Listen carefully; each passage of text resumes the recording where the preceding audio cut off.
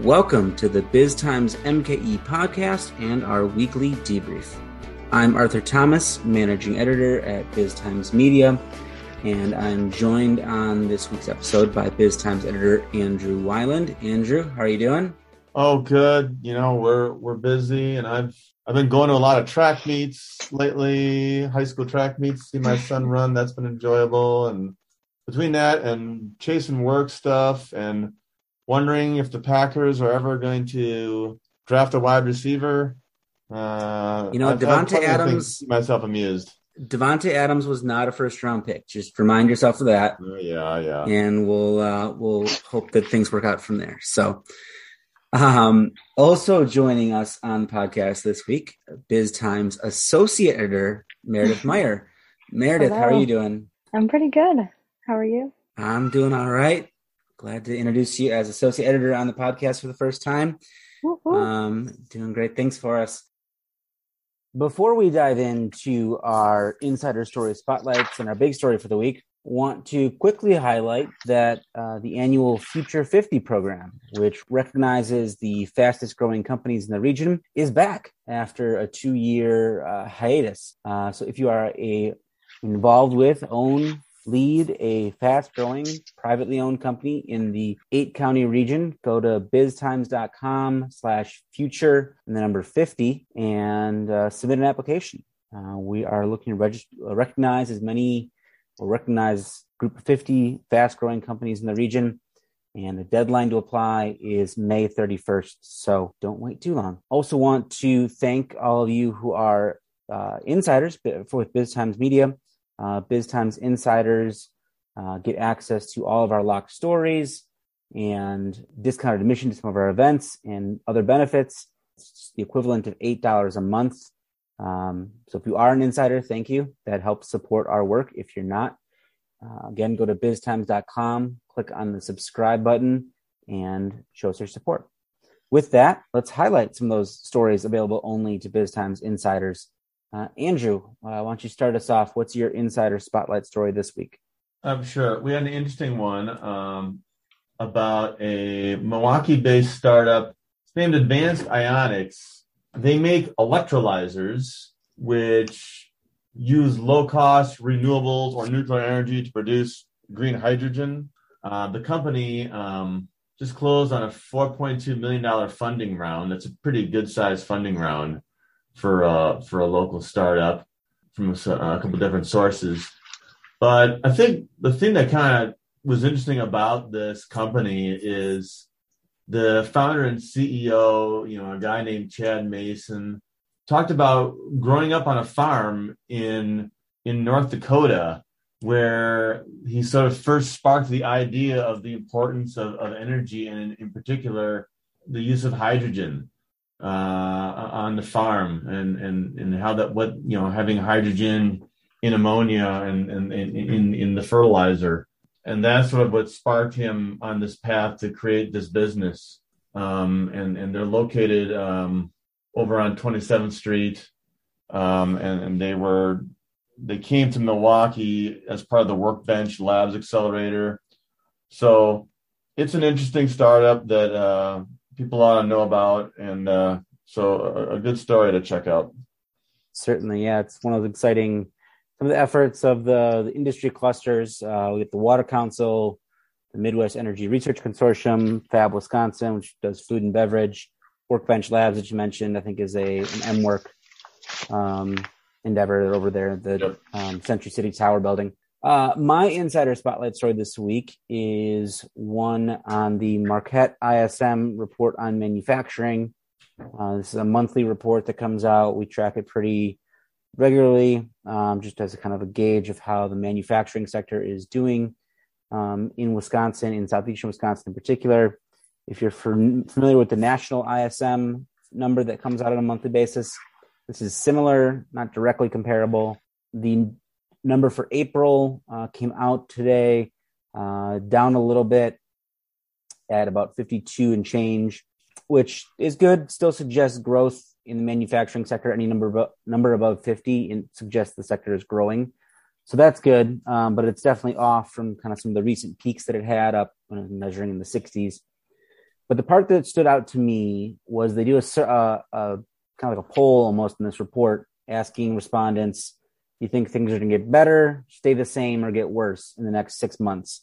And there's this big jump in the percentage of respondents expecting things to get worse in the next 6 months, from March to April, which is kind of a little concerning, a little alarming when you think about the state of the economy and all the pieces that have been there already and been there for a while. I mean, it's not like inflation or supply chain issues or COVID, or labor, for that matter, labor market tightness. Any of that got particularly worse in March than it had been in the previous several months. So the idea that now everyone's kind of saying, this might be sticking around longer, that's a little worrying. So just an interesting barometer of where the economy is, even if it's not maybe where we'd like it to be. Yeah, I'm more concerned about, you look at the long-term trend of that index. It's choppy, but I mean, you go back a year ago and it's around the 65 mark, and now it's coming in around the 53 mark. So it's been sort of again, it kind of goes up and down, but long-term trend, that's a pretty significant decline. 2 years ago, it was down to dumps. It was at 35. Mm-hmm. So you had a great year of growth with that index, but now we've seen it slide back. So that's concerning. Yeah. Well, that 35 was in the depths of the initial COVID lockdown. So right. We'll switch then to Meredith and your insider story spotlight. I think this was a cover story you did. At the same time, we were taking over as associate editor and doing a lot of copy editing duties in our latest issue. So You had your hands full. Tell us about what you wrote about. Yeah, when it rains, it pours, I guess. So I am going to selfishly plug my cover story of the current issue of Biz Times. It focuses on the Avenue Project, which is the redevelopment of the former Grand Avenue Mall in downtown Milwaukee, on Wisconsin Avenue, which, was once considered sort of a jewel of downtown commerce. And obviously that mall went through years of decline, up until only about 7 years ago, when two developers who, do business here in Milwaukee, but are natives of Minnesota, actually, Tony Janowiak and Josh Kersnick. And they kind of saw some potential in this property, and basically they embarked on what ended up being a 7-year and $150 million redevelopment project of this huge urban mall property. And so now it includes residential units. They have a bunch of apartments in there that they've developed throughout the different little sections of the property. It's kind of a disjointed series of buildings along Wisconsin Avenue, but they've used some of those buildings and turned them into apartments. They've opened up about 200,000 square feet of office space. It's kind of an open concept on the second and third floor, where Grafe, engineering firm Grafe, is located now. They were kind of the anchor of the office development, and they helped design it. And others like Milwaukee Metropolitan Association of Commerce, MMAC, Tempo has moved in there. Herzing University has moved in there now. Good Karma Brands, which is the owner of a few radio stations here in town, they're going to be moving into the office space. And then finally, kind of the completion of this project, kind of what it culminated in was this food hall. It's called the 3rd Street Market Hall. I'm sure you guys have heard of it, but basically it's a food and entertainment hall. It has about 11 vendors so far open. It's been a long road to kind of get this part of the project up and running, just because of the pandemic and the strain that the pandemic has had on restaurant owners. But some entrepreneurs now are finally open in this food hall. So I think eventually, I was hearing from the developers as well as Omar Sheikh, who owns Carnivore.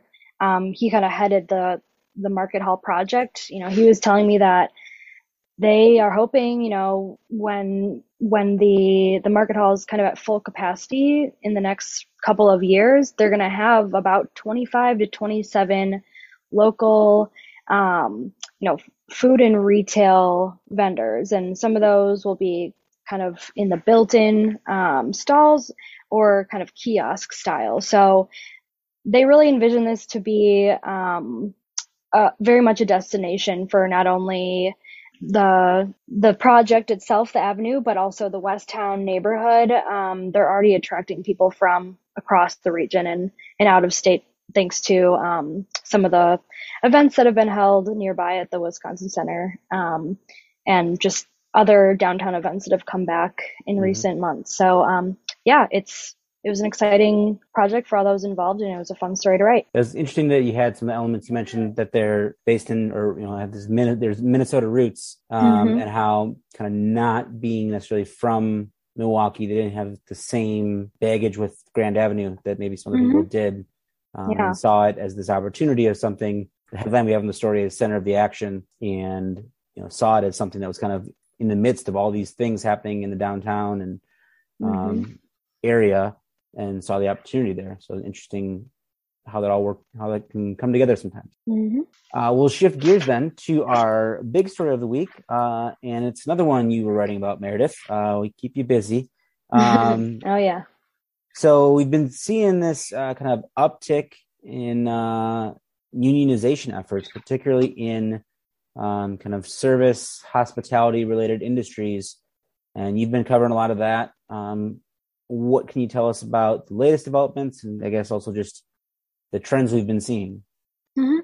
Yeah, so the latest union focused story is one that I wrote yesterday. A group of Starbucks employees at a Starbucks cafe in Oak Creek, it's on South Howell Avenue, they voted in favor of unionizing. And this comes after they originally kind of voiced this demand to be recognized by Starbucks, as a union shop. That did not work out for them. Starbucks did not voluntarily recognize them, so they ended up filing for an election through the National Labor Relations Board, which is sort of typical procedure for union groups. And they took a vote, and the vote ended up 15-8 in favor of union representation. And they've elected Workers United as their bargaining representative. This is a union that now is representing a total of about 20 Starbucks stores that have officially kind of been able to unionize through a vote. But, those 20 that have been successful in that effort are among about 200 across the country, 200 Starbucks locations across the country that are kind of in the process of these union campaigns, whether that's trying to get Starbucks to recognize them willingly, which probably won't happen, or going through the NLRB for an election. So that's the latest kind of union news locally. But I mean, this follows a lot of other kind of developments on this front. Most recently, Pabst Theater Group, a group of workers at Pabst Theater Group, have voiced the desire to unionize, and they are working with the Milwaukee Area Service and Hospitality Workers Organization to do so. Pabst Theater Group has, they recently denied the request the workers made to have their union recognized, so they will also go through the NLRB with an election soon. And Pabst Theater Group basically just said that they would prefer a governing body to take over that process instead of trying to figure it out on their own. They just wanted to get a third party involved. That's what they said in a statement recently.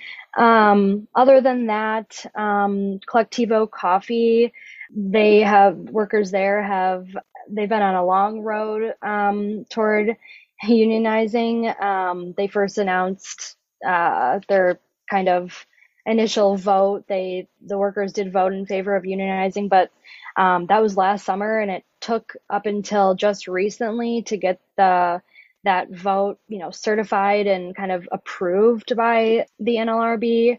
The management of Colectivo had just filed some objections, and it, what appeared to be an effort to make it more difficult for the workers to, have a successful unionization process. But they were able to get the NLRB to, sign off and say the workers won in this case. So I think they're negotiating currently, and I don't really know where that stands at this moment, but that's something that has happened in recent months. Other union efforts locally. This past December, the Art Museum and their workers, who are represented by the International Association of Machinists, were able to come to an agreement with a labor contract. So that was definitely a win for the workers at the Art Museum. Hospitality workers at Fiserv Forum and at the Deer District have been under a labor contract for the past couple of years now through MASH, which I mentioned earlier, the Milwaukee Area Service and Hospitality Workers Organization. And they recently just got some pretty beneficial kind of adjustments to their labor contract that accounts for just the ways that their jobs have changed in a post-COVID environment. It's I'll let Andrew in a second here kind of go through, his thoughts on what this maybe means for businesses, but I think it is something that I've been following now for, I would say, the past, year and a half. And Andrew can talk about why and maybe get into some of the numbers. Well, what strikes me about this is, we just kind of think about, unionization in America has been in a long time, a decades-long decline, and particularly, in southeastern Wisconsin. You think about Milwaukee's industrial heyday, when the unions had such a huge presence and a huge part of our economy, and a huge part of just would build the blue collar workforce and the middle class. But, over many years, that changed as a lot of manufacturers saw opportunities in other states and then later in other countries to get workers who were not members of unions and who, frankly, cost less. They were paid less because they were not in unions. And so employers could get labor cheaper in other places, and frankly needed to, because if they didn't, their competitors would do it. And so, it was sort of like, if you didn't get on that trend, you would get beat by others who did. So the globalization of the economy led to less unionization in America, and particularly around here. And of course, we saw, Act 10, which, put a huge dent in public employee unions in Wisconsin. That legislation under Scott Walker reduced what public employee unions in the state could collectively bargain for. Then you also had, under the Walker administration, Wisconsin became a right to work state. So, you've had all these things happening that have led to a smaller presence for labor unions. But in recent years, we've noticed a little bit of an uptick in union membership, at least in 2019 and 2020. 2021, it kind of ticked down again. But at least it seemed like the decline had maybe flattened and had started to perk up a little bit. But now I think what's interesting is when you look at where the labor market is at here, as we come out of the COVID-19 pandemic, we have an incredibly low unemployment rate in Wisconsin. What is it now? 2.8%, I believe, at last check. So, employers know this. Everyone is struggling to find employees to fill open positions. So you have a labor market that greatly favors workers. At the same time, you have, there's a tremendous amount of inflation going on in the economy right now. So that's putting upward pressure on wages, and workers, frankly, I'm sure are thinking, I need to say my pay increase just to be able to have the same standard of living and the same purchasing power. So, I think that the recipe is there, although we haven't seen it statistically yet. We've seen these anecdotal cases that are interesting, but the environment seems clear that when in a labor market like this, there's an opportunity for unions to make a comeback as far as their presence in the economy. And so these anecdotal cases, I mean, Amazon, we had a warehouse, a group of Amazon workers unionized, and that was pretty shocking to people. And that made national headlines. So it's things like that are cropping up, and I think they may encourage more workers to try to unionize. And again, the environment just seems ripe for it. So employers are going to have to keep an eye on this. I think. I know a lot of employers don't really like labor unions, and it's not necessarily because they're greedy and want to hold the pay of their employees down. I mean, I think that's the case. It's true in some cases, but for the most part, I think employers see unions as just difficult to deal with. It's just a harder situation. You got to do negotiations. And a lot of times it just kind of hurts your culture. There's sort of an us versus them culture that sets in. Workforce versus management, and I think a lot of employers would rather have a harmonious relationship with their employees rather than that adversarial one.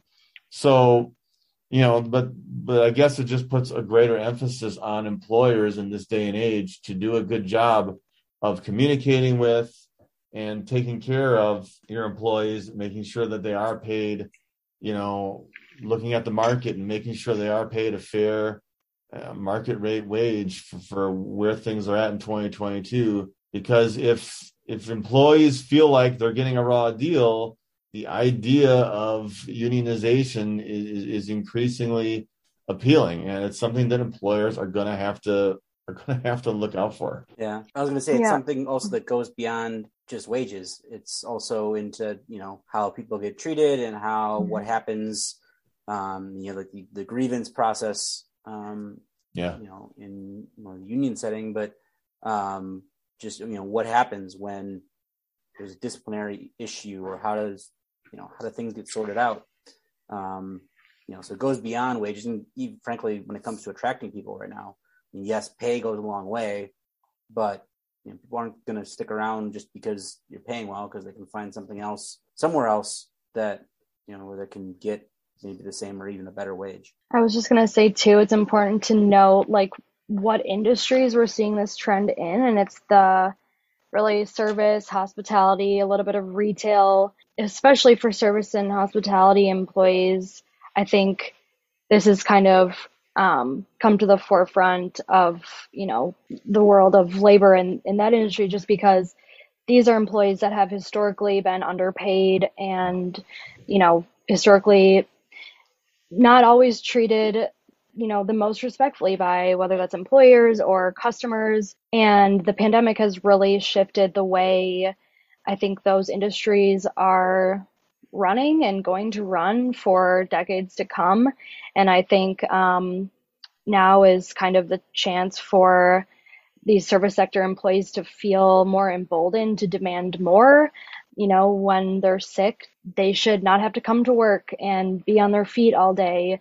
And they shouldn't have to feel threatened by the powers that be that their job will, be taken away from them if they want to take care of themselves. So, instances like that is something I've heard from these workers that, have spoken out about the conditions that they are hoping will improve through unionization. So I think it just definitely is an indicator of kind of the treatment that has kind of gone unnoticed in some of these industries. Yeah.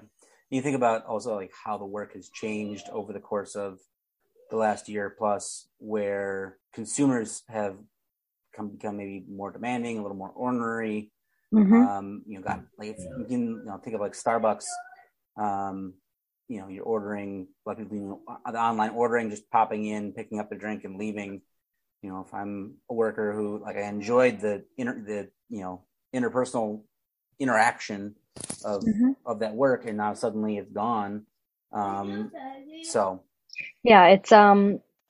it's something that not all, obviously not all service and hospitality sector employers are guilty of. I just think it's more of a, historically speaking, this is just what I'm hearing from workers who have been in this industry. And, there's one example of an employer, Bounce Milwaukee. Ryan and Becky Cooper and Ryan Clancy, they own Bounce Milwaukee, and they decided to form a union for their employees before they reopened last year from the pandemic. They didn't really want to deal with the different worker conflicts, or they didn't want to have to deal with difficulties when finding people to work.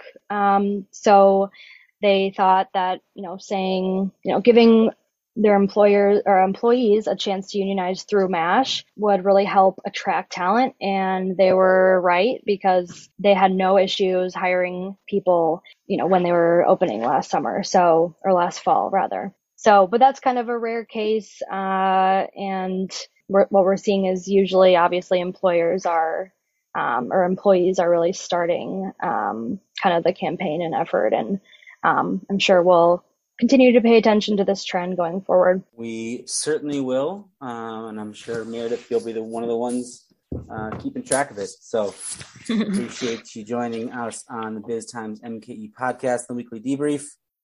We'll leave it there until next week.